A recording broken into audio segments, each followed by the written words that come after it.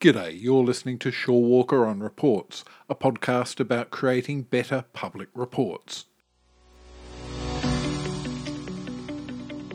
We talk with experts about how to create these documents that explain complex issues to a wide audience. You may be in government, in a non-government organisation, or in a business, but if you create public reports, this podcast may be for you.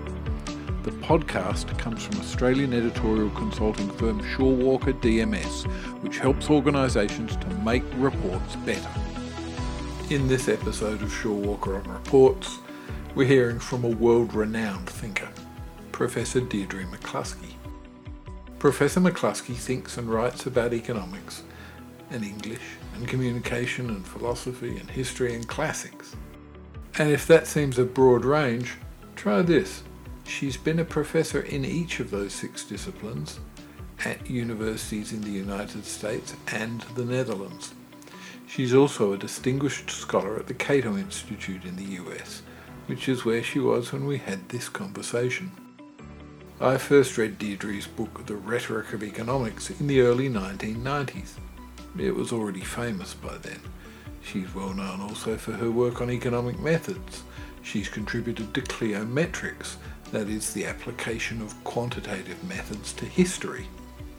She's a leading scholar of the economic history of Britain's Industrial Revolution. And in recent years, she has become famous all over again for her series of books on the industrial middle class and its values. Books with titles like 2016's Bourgeois Equality: How Ideas, Not Capital or Institutions, Enriched the World. Of particular interest to us today is her thinking about communication. She has looked, perhaps as deeply as anyone, into how the social sciences use persuasive language to spread and advance ideas. She still often refers to this persuasive language by its old name, rhetoric. She also calls it, more colourfully, sweet talk. Also relevant to this podcast is one more thing. Deirdre McCloskey is widely regarded as one of the great stylists of economics writing. She's written a classic book about this too, almost inevitably. It's titled Economical Writing: 35 Rules for Clear and Persuasive Prose. And on top of all that, she's also a powerful speaker, despite the twin handicaps of stuttering and of suffering vocal cord damage later in her life.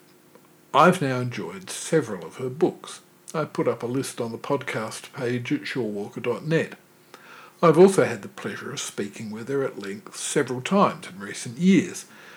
And she's not just hella smart, she's also a lot of fun. So I started by asking her a fan question. How did she come to be so accomplished in so many areas? The kind of sober reply is that I had been educated at Harvard in economics back in the 60s. And then my first job, and I was tenured there, was at the University of Chicago. And at that time, those economics departments were very far apart. One was Keynesian, the other was, well, you could say monetarist or classical, neoclassical. And so I was puzzled at the rhetoric of economics as I came to understand it. And that led me to the study of classical rhetoric, and the whole issue of how scientists or husbands and wives or, politicians and citizens persuade each other.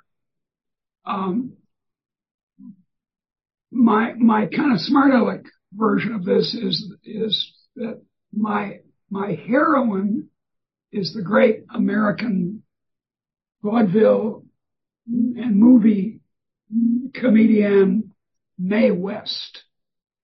And she said, I was Snow White, but I drifted. So in the end, I was a professor of English and communication and economics, and I was a professor of philosophy in Holland, and all over. McCloskey's father was a Harvard political science professor, but McCloskey credits her mother with instilling curiosity in her. Dad was an expert. And as our president, Harry Truman, said, an expert is someone who doesn't want to learn anything new because then he wouldn't be an expert. Whereas my mom was always, she was oddly, she denied it all her life. I kept saying it to her. Mom, you're the intellectual in the family. You're the one who's interested in ideas for their own sake and are always willing to hitch on and inquire into them. And I think I got that habit from her, or maybe I got it genetically. So that's one thing. And then this, I've been everything one could be in a long life in economics, from sort of a wannabe Trotskyist at one extreme, to now an advocate for what I call humanomics at some other extreme. And I've been everything in between. I've been a Keynesian. I've been a standard issue Democrat. I've been a social engineer. I've been a Chicago school economist. And I don't do this just because I'm crazy, although there's some evidence that I am. It's because I keep seeing new truths because of this intellectual curiosity that my mother imparted. As you're about to hear, McCloskey spent a lot of time talking with me about how we use words to communicate and persuade. In fact, the more I think about it, the more I realise that persuasion is the common thread running right through Deirdre McCloskey's rich career.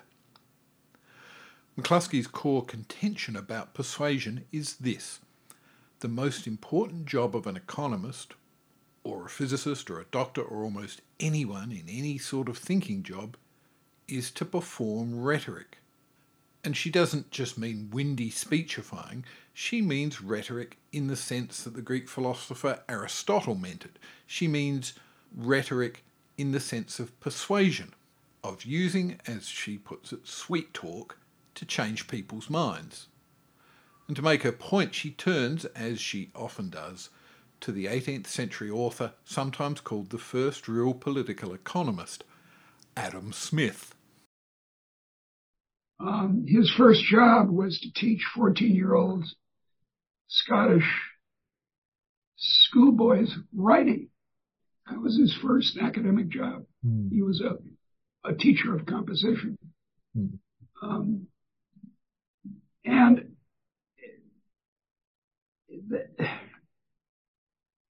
what people would like is that they say something and then you just agree with it.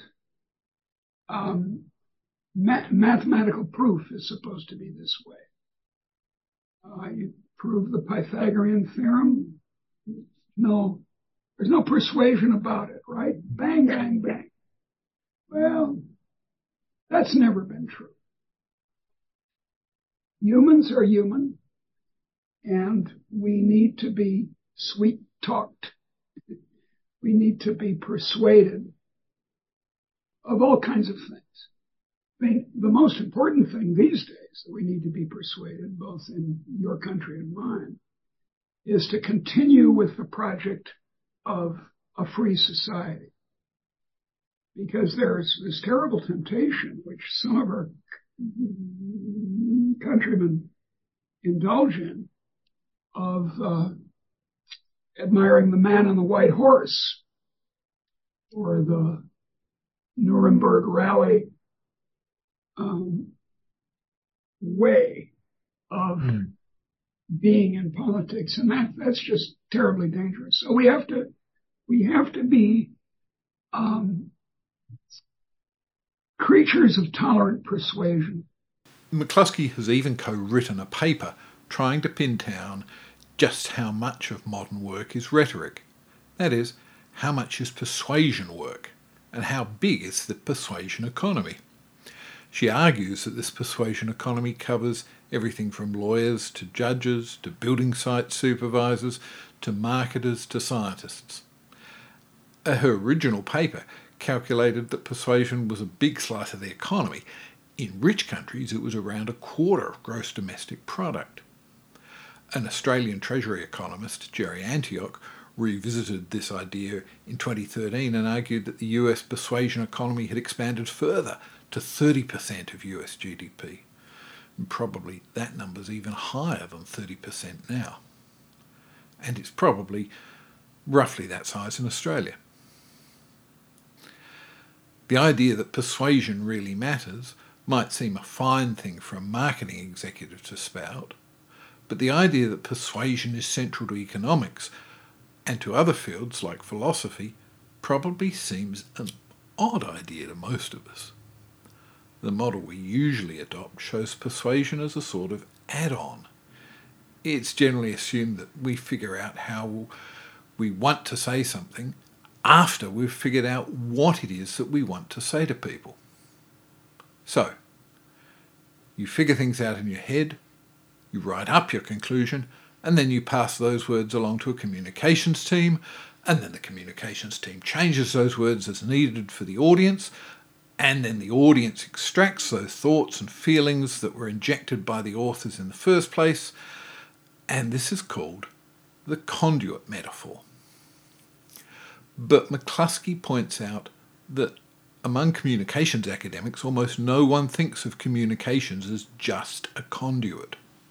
In departments of communication, when we professors of communication are making fun of the naive view of what communication is, we call it the conduit theory. So it's like you remember in the old-fashioned department stores that have those air tubes, and they would send the receipt to the main office and then send it back. And that's not really how communication operates. So, put aside the conduit metaphor. Here's a more traditional but long-lived concept. In the long term at least, we win or we lose the battle to persuade, at least partly through ideas. Persuading with ideas has two main strands. The first strand is this: how inherently well-suited is an idea to actually solve our problem? The second strand is not separate from the first really, but intertwined with it. How well can an idea be used to persuade people to take it up? These two qualities, problem-solving ability and appeal to an audience, these two qualities might be thought of as separate, and they might be labelled substance and style, respectively. But that doesn't quite get at what's really going on. Clearly, better ideas are inherently worth defending. By definition, better ideas will produce greater and more lasting advantage for those who can grasp and use them. But better ideas are also generally easier to defend. There's a greater chance that you can find persuasive arguments for them. Good ideas make persuasion easier. And we can see feedback working in the other direction too. The job of persuading makes ideas stronger. That is, in refining your persuasive language, where your ideas are weak and where they need strengthening. Writing and speaking your ideas tells you which strands of your argument you should use aggressively and which you should re-examine and reformulate and investigate further and perhaps even discard. None of this will come as a surprise to those who understand the history of the sciences. From astrophysics to gastroenterology, the hard sciences establish the strength of ideas through a huge web of discussions between people. Scientists try to persuade each other. And to do that persuasion, they mix data and interpretation with the techniques of persuasion in speech and writing. Deirdre McCloskey points to two of the most famous examples of persuasion in science. These are two of the discoveries which have best withstood the passage of time relatively unchanged. Isaac Newton's 1687 book, Principia Mathematica, that set out the laws of motion and gravitation. And James Watson and Francis Crick in 1953 wrote a report in Nature titled A Structure for Deoxyribose Nucleic Acid and established the architecture of DNA, essentially the underlying structure of life. So, several studies of Watson and Crick's famous 1953 paper have argued that it was carefully designed to persuade, using rhetorical techniques such as voice and narrative and irony, and a few others with names like ethos, kairos, and stasis, taken from the Greek. The Greeks took these ideas much more seriously than we do today in some ways. And as McCloskey points out, Isaac Newton chose a particular course to persuade the scientific community of his ideas about motion and gravity. His persuasive strategy included expressing his ideas with less sophisticated mathematics than was actually possible. He himself had just invented calculus, but he intentionally kept it out of his masterwork, Principia Mathematica. Newton, in the Principia Mathematica, purposely expressed all his proofs in geometry, even though he had secretly invented calculus. When there were much simpler proofs of the propositions he was making about celestial mechanics and this, that, and the other thing, with this new invention, he and Leibniz. And yet the style was necessary for the audience he was dealing with for two reasons. One thing, the best intellects at the time were very much into Euclid.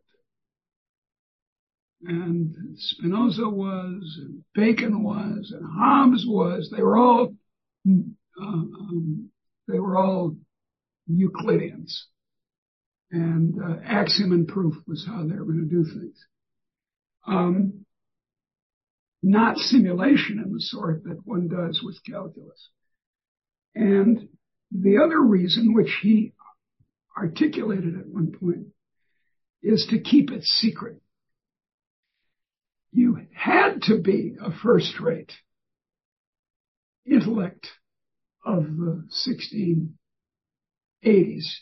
to understand his book. So what style and what substance here? The style conveys is not the word. That's the conduit theory. It expresses a view of what science should be. It's not just that the ideas are woven into the task of persuasion. The persuasion is also integral to the contest of ideas. We're, what's the word to use? We're charming other people, or we're bringing them on our side. Or, not so nice, we're exercising our authority, our superiority. I'm a field medal winner in mathematics, and you're a mere ordinary professor of mathematics. Shut up. It's one way of doing it, right?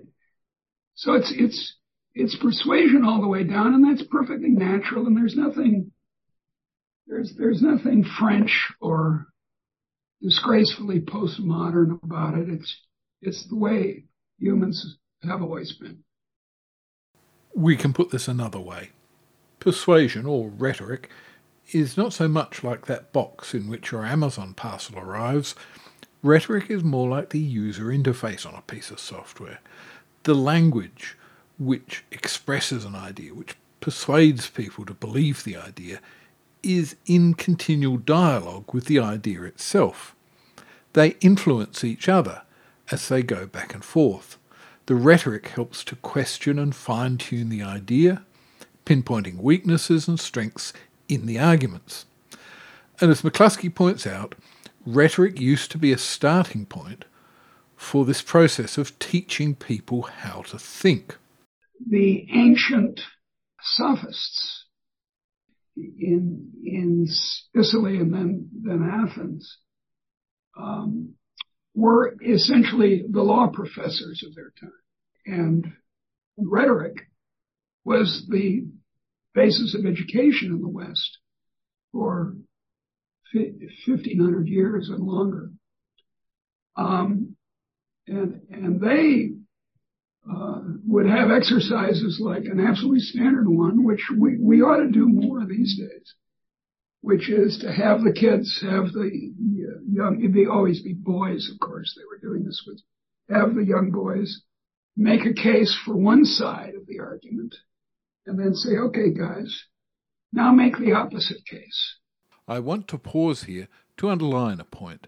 This centrality of rhetoric, of persuasion, is not some weird theoretical idea that McCloskey's just come up with. Lots of people in practical positions make this point. To have influence, people need to do more than just develop theoretical models. They need to tell stories, even when those stories are backed up by theoretical models.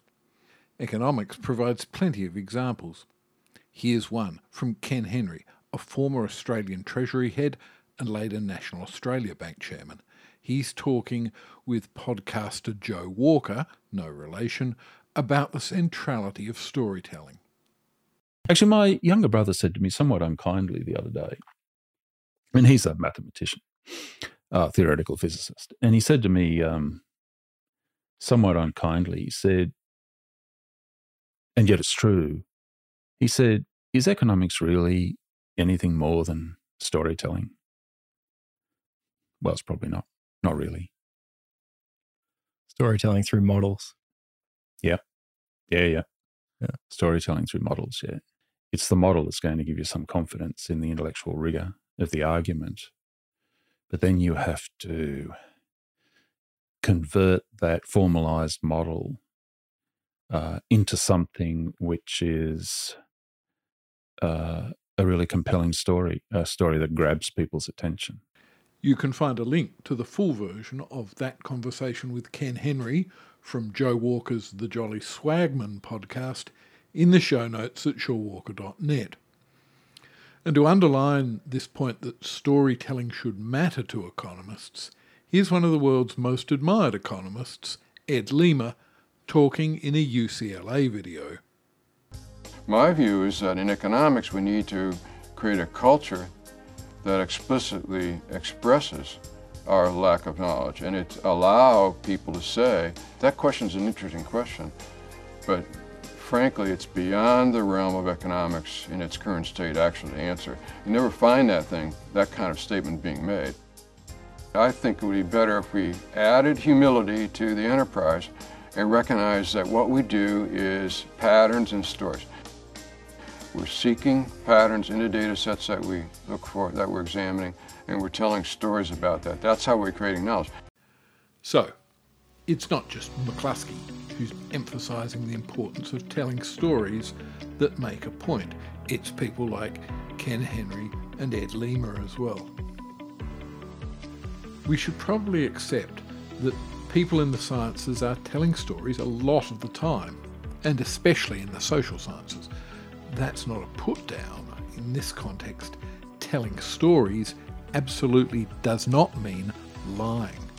Telling stories means presenting your arguments in a way that people can understand and retell those stories. One repercussion of all this seems to be that people should start intellectual projects with a goal in mind, the goal of telling their stories so that people can understand them. And how do you do that? Well, to start on any written work, it's a good idea to start getting good at writing, or at least comfortable with writing. And that means, well, actually writing. Only writing will let you find out how to write well and to write in ways that persuade people to your arguments. I mean, it's an old cliche of instruction in writing that the best way to learn to write is to write. You want to be a novelist? Well, start writing novels. You know, come on, guy, and apply posterior to chair, find writing implement, write.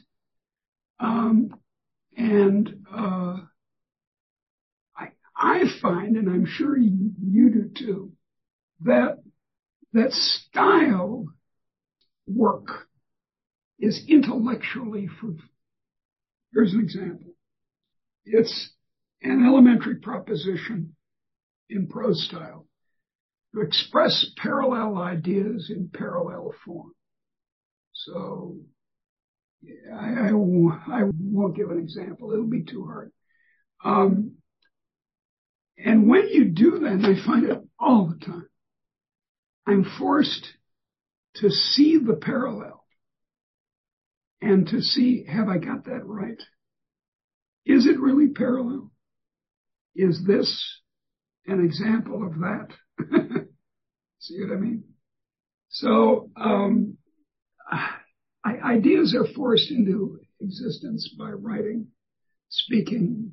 Famous remark of Francis Bacon that reading maketh the full man.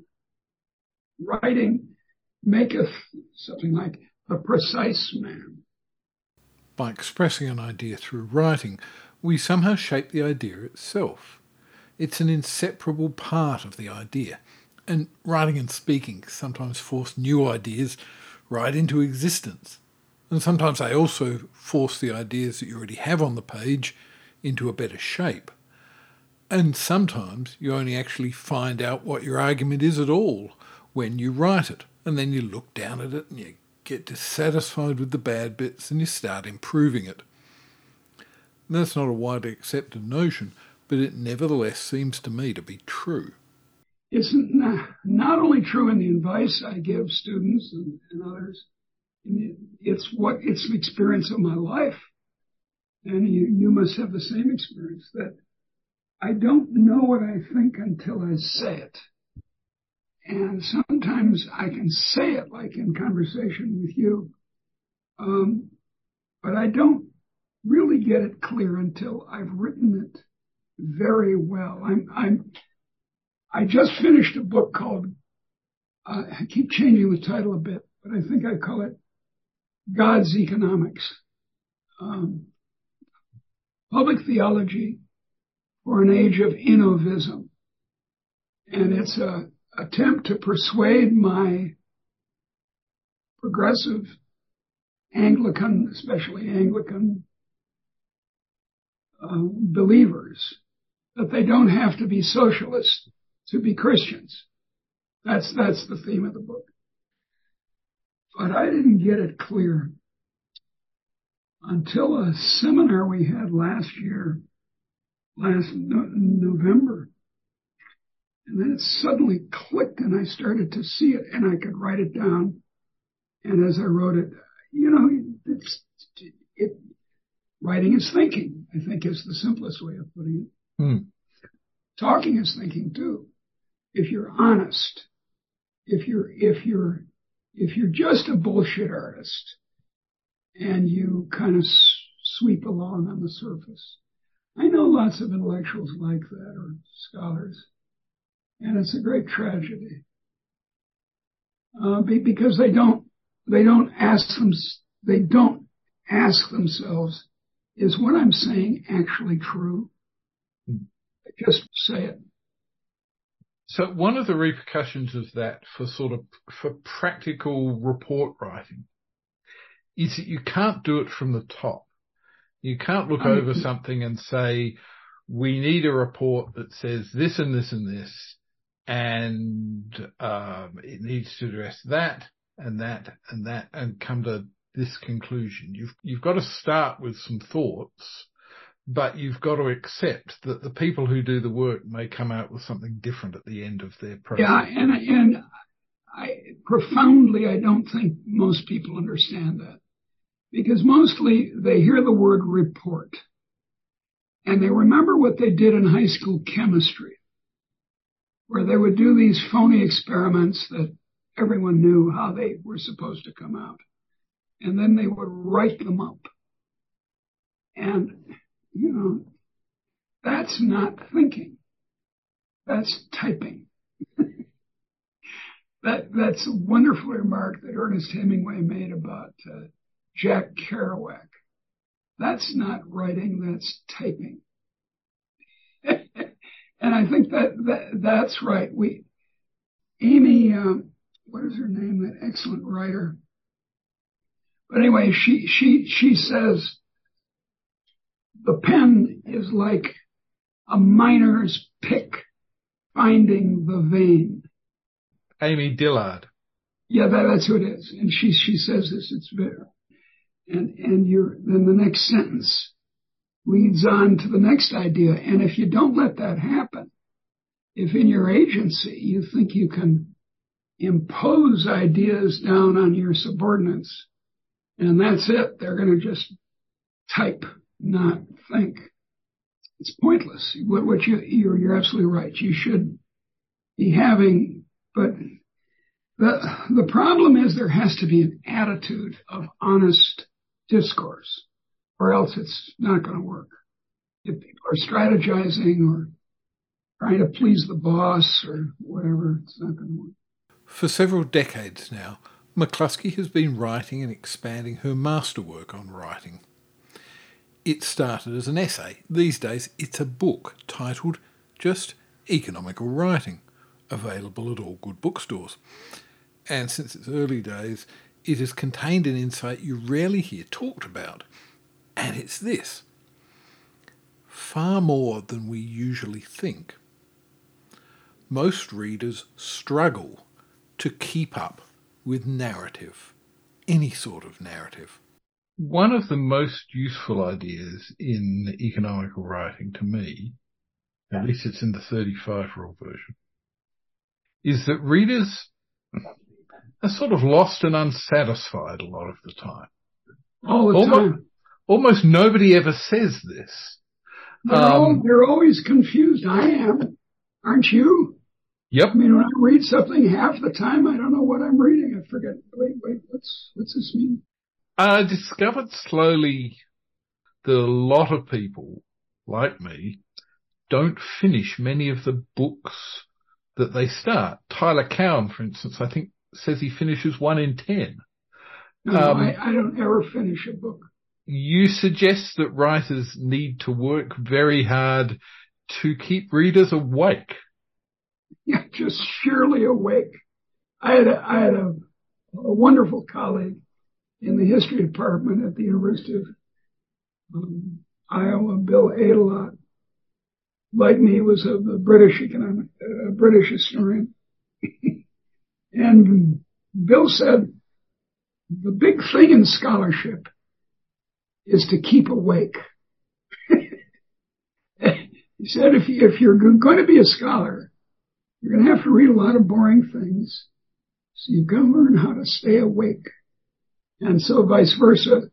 You can't bore people. Now, that seems an awfully harsh standard for some kid who doesn't know writing very well. But you got to keep them awake. Also in that book, you talk about how people get lost very easily in the words. You mentioned talking to a graduate student who assumed he had some sort of mental deficiency because he kept getting lost in the middle of a paragraph. Right. That's right. That's right. He was amazed when I told him, look, everyone has this problem. He thought he was just stupid. The other aspect of just how badly people deal with the whole issue of reading stuff is there's a wonderful quote from the Atlantic, I think, from a woman called Pamela Paul, who was and I think still is editor of the New York Review of Books. And she said, look, it's a terrible thing, you know, but I can remember the titles of books and the authors and the dust jackets and the subjects and all of this.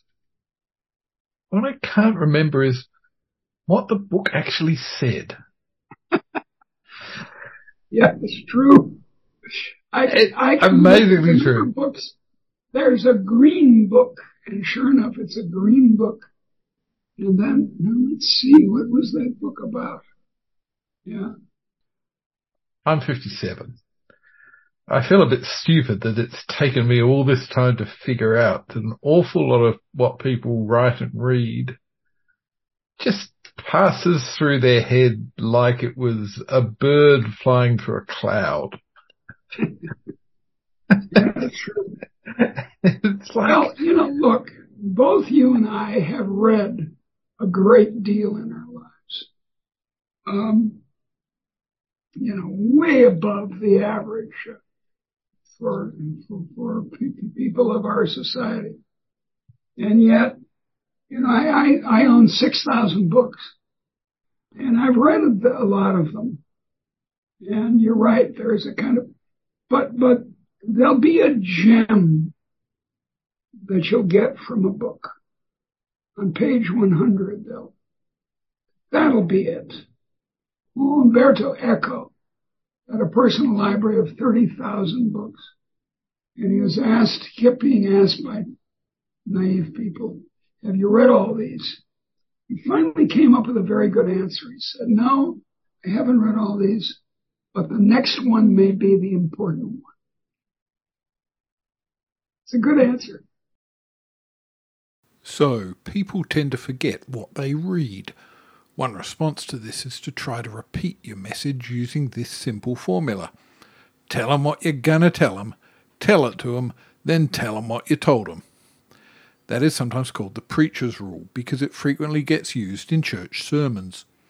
McCloskey detests this rule because it makes your writing dull. There is a modern disease, which I warn against in the book, of say what you're going to say it, say that you said it. It's claimed that Bertrand Russell formulated this. Now, he never did it. There's no essay of a book of Bertrand Russell in which he does this. But someone told me once that he said it, in which case he's burning in hell for it, because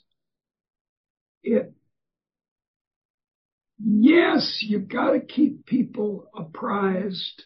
Not apprised, that's not a good word. You've got to keep them aware of the forward motion of your argument and your prose. But you can't keep stopping and telling them that. You can't say, you know, now I'm going to tell you about blah, blah. When you're talking about yourself, you're not talking about the subject. So forget about that. Just use your skills as a human being in conversation. Here's how I would suggest doing it. Not by stopping and saying my message is X, but by subtle repetition. Subtle.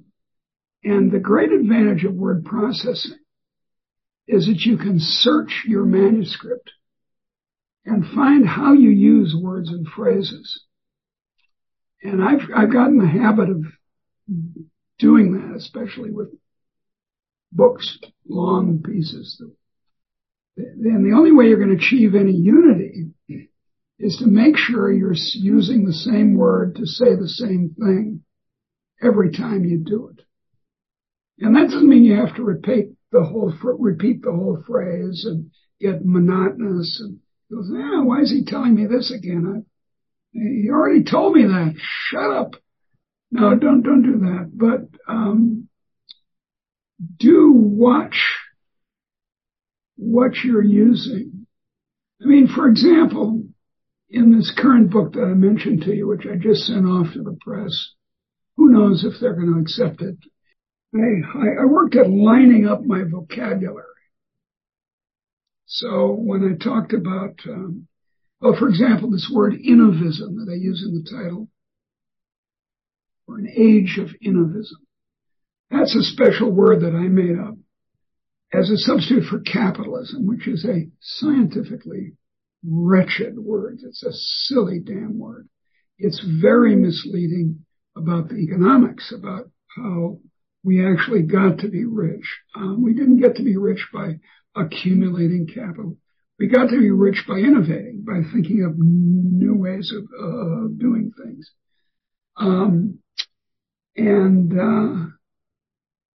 So I made sure that I used the word innovism every time. And then, contrary-wise, I wanted to attack the word capitalism. So every time capitalism occurs in my book, which isn't very often, I thinned it very much and didn't mention it much because I find it disgraceful. But I put scare quotes around it. So they know that I don't like this word. All this brings us to a key issue for any report. What are the key messages, those few central messages that we want people to remember when they put the report down? The key messages are what we most want the public to know about a given report or issue. They answer the simple question, what did you find out? And how you answer that question with your key messages will usually make or break your report. But whatever you're writing, your key messages may take a long time to emerge. The quest to find your central message has no simple shortcuts. McCloskey has written 16 books and almost 400 articles, and she still struggles with defining the key messages. And once those key messages do emerge, you need to revise them yet again to make those key messages really clear. I usually don't really get the final message until I've written the book. I mean, so you've got to go back and rework. That's what you have to do. You have to then say, whoops, wait a second. There's a nice expression in journalism, burying the lead. The lead is the basic point of the news story. And there's this horrible modern convention in journalism, which has gotten worse and worse, of making every news story into a feature. So John was walking down the street and he noticed that there was a dog over to the side. And then finally it develops that there was a fire. Who, what, when, why, how, just go right by the boards. It's so irritating. Whereas in the old days, the lead, bang, it would tell you what the damn point of the story was right away. So you have to find out, what is the lead to your report? What's its one central message? Do you start with the end in mind, or find your answer after sorting through the evidence? I asked McCloskey and found she argues for taking a careful middle course. In the world that I inhabit, the world of reports, there's an argument that says you shouldn't try and do anything too early. You should hold hearings and listen to evidence and weigh all of that up before you start coming to your conclusions. And so it seems to me it's all a rather delicate balance, because trying to do it that way means that you're listening to people sort of in a vacuum. You don't know what your story is, and you therefore don't know what they're contributing to it. That's exactly right. That's the problem. If you don't have a hypothesis, you can put it in terms of this rather foolish notion of the method of science, then you don't know what questions to ask. There is a passage in a Sherlock Holmes story where Doyle has Sherlock Holmes say, you mustn't speculate. Premature speculation is death to discovery. You should just look around. Well, maybe. But then there's a kind of opposite point, which a great philosopher of history and archaeologist himself and historian of Roman Britain, whose name I'm going to forget, wrote in a famous book published after his death, 1945, called The Idea of History. And there he said, scissors and paste history is just collecting all the data there is and looking around the crime scene and looking aimlessly at everything. Whereas he says, and he's got this long passage about a detective who has a hypothesis of who the murderer is and goes that way. And those are two completely separate ways. And in a way, you have to do both. McCloskey has another lesson to teach. Take care to add illustrations and diagrams and charts wherever they can help. People who want to seem sophisticated sometimes look down on pictures, but they're frequently the best way of getting a point across. And not just to ordinary people going about their daily business, but also to some of the very smartest people in the world. For a year, I was at the Institute for Advanced Study at Princeton, the famous Einstein Institute. I was over with the social scientists. Every morning and afternoon, there was a more or less compulsory tea. You had to go and have tea and cookies with the other fellows. And what I was very amused to see that most of the fellows at the Institute are mathematicians. And I could see the mathematicians talking to each other by drawing little diagrams on their palm. I found that very amusing. These are very high-level mathematicians, and they were making, now see, it goes up and then it goes down. They're making very simple points.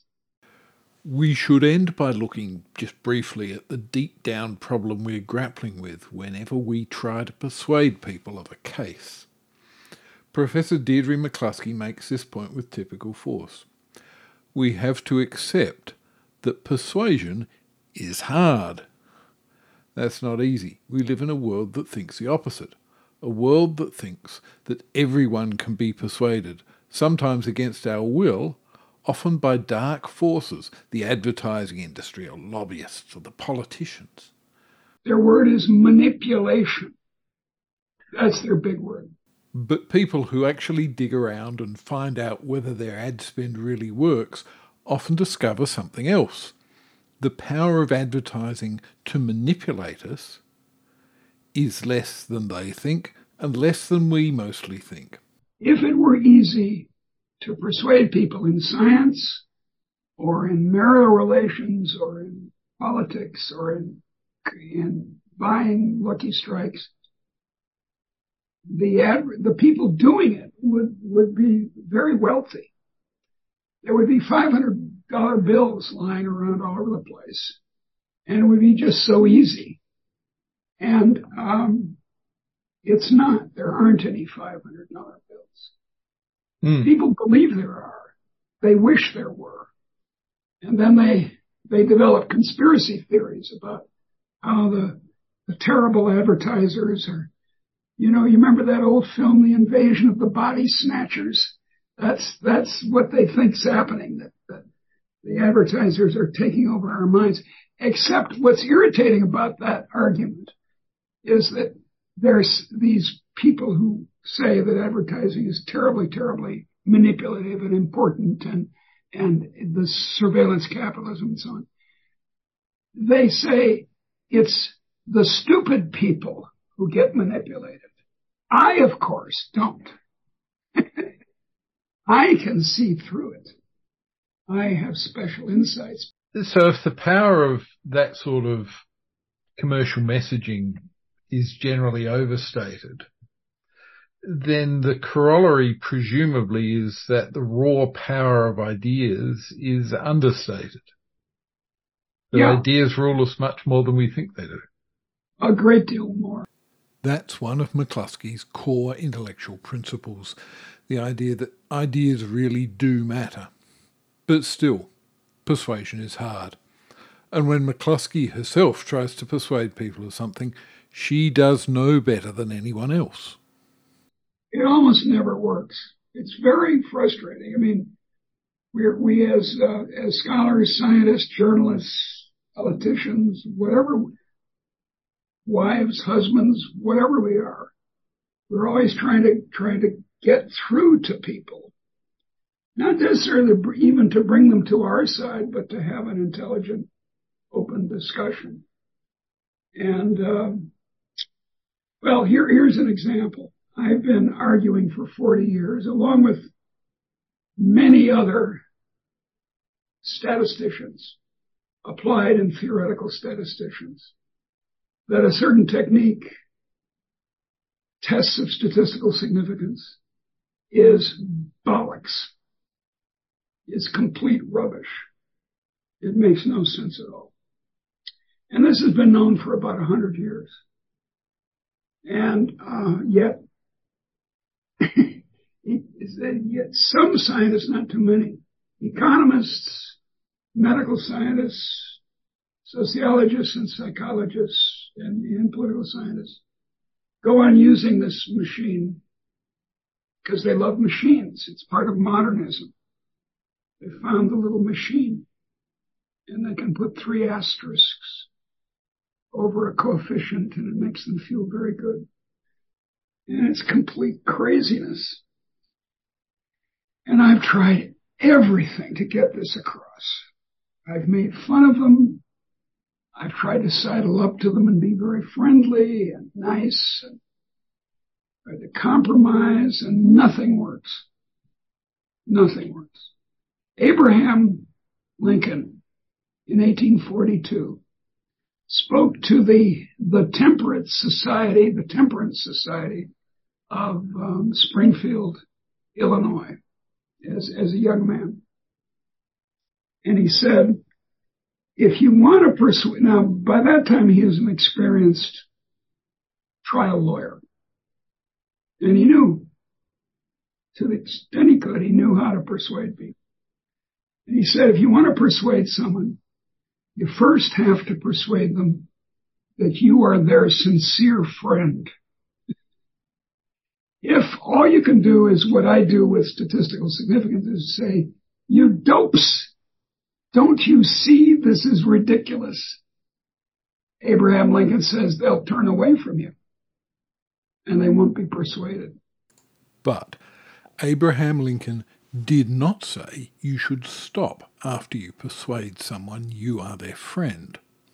He argued you still have work to do. During his famous 1858 debates with Stephen A. Douglas, Lincoln said this: if a man says he knows a thing, then he must show how he knows it. Deirdre McCloskey takes the same stance. Here's the answer, though.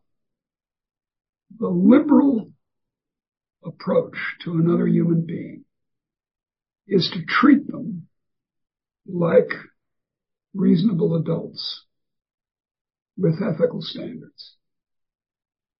And whether it works or not, frankly, I don't care too much. I feel that it enacts liberalism in a deep sense, not just the Liberal Party of Australia or something, but real liberalism. The great ethical, political turn made us who we are, made us the egalitarians that Australians are, more than Americans, of course, and made us respect each other, makes intellectual conversation, such as we're now having, possible, is to treat each other as though reason, evidence, sober consideration of the pros and cons was how we should make decisions. Now, whether we actually do or not is, alas, not as common as it should be. So there's kind of a liberal program in good writing, in honest persuasion, honest sweet talk, that instantiates, to use what the English professors like to say, instantiates an ethical, liberal, I would say even a Christian attitude towards other people. And that's probably a good note on which to end it. Well, I've enjoyed this very much, Dave. This has been the Shorewalker Reports podcast, a podcast about creating better public reports. Shorewalker DMS helps businesses and governments to shape and edit your economic, social, business, technical and scientific content so that it better persuades today's critical audiences. We're on the web at shorewalker.net, that's shorewalker.net, or call us on 03 8899 7790.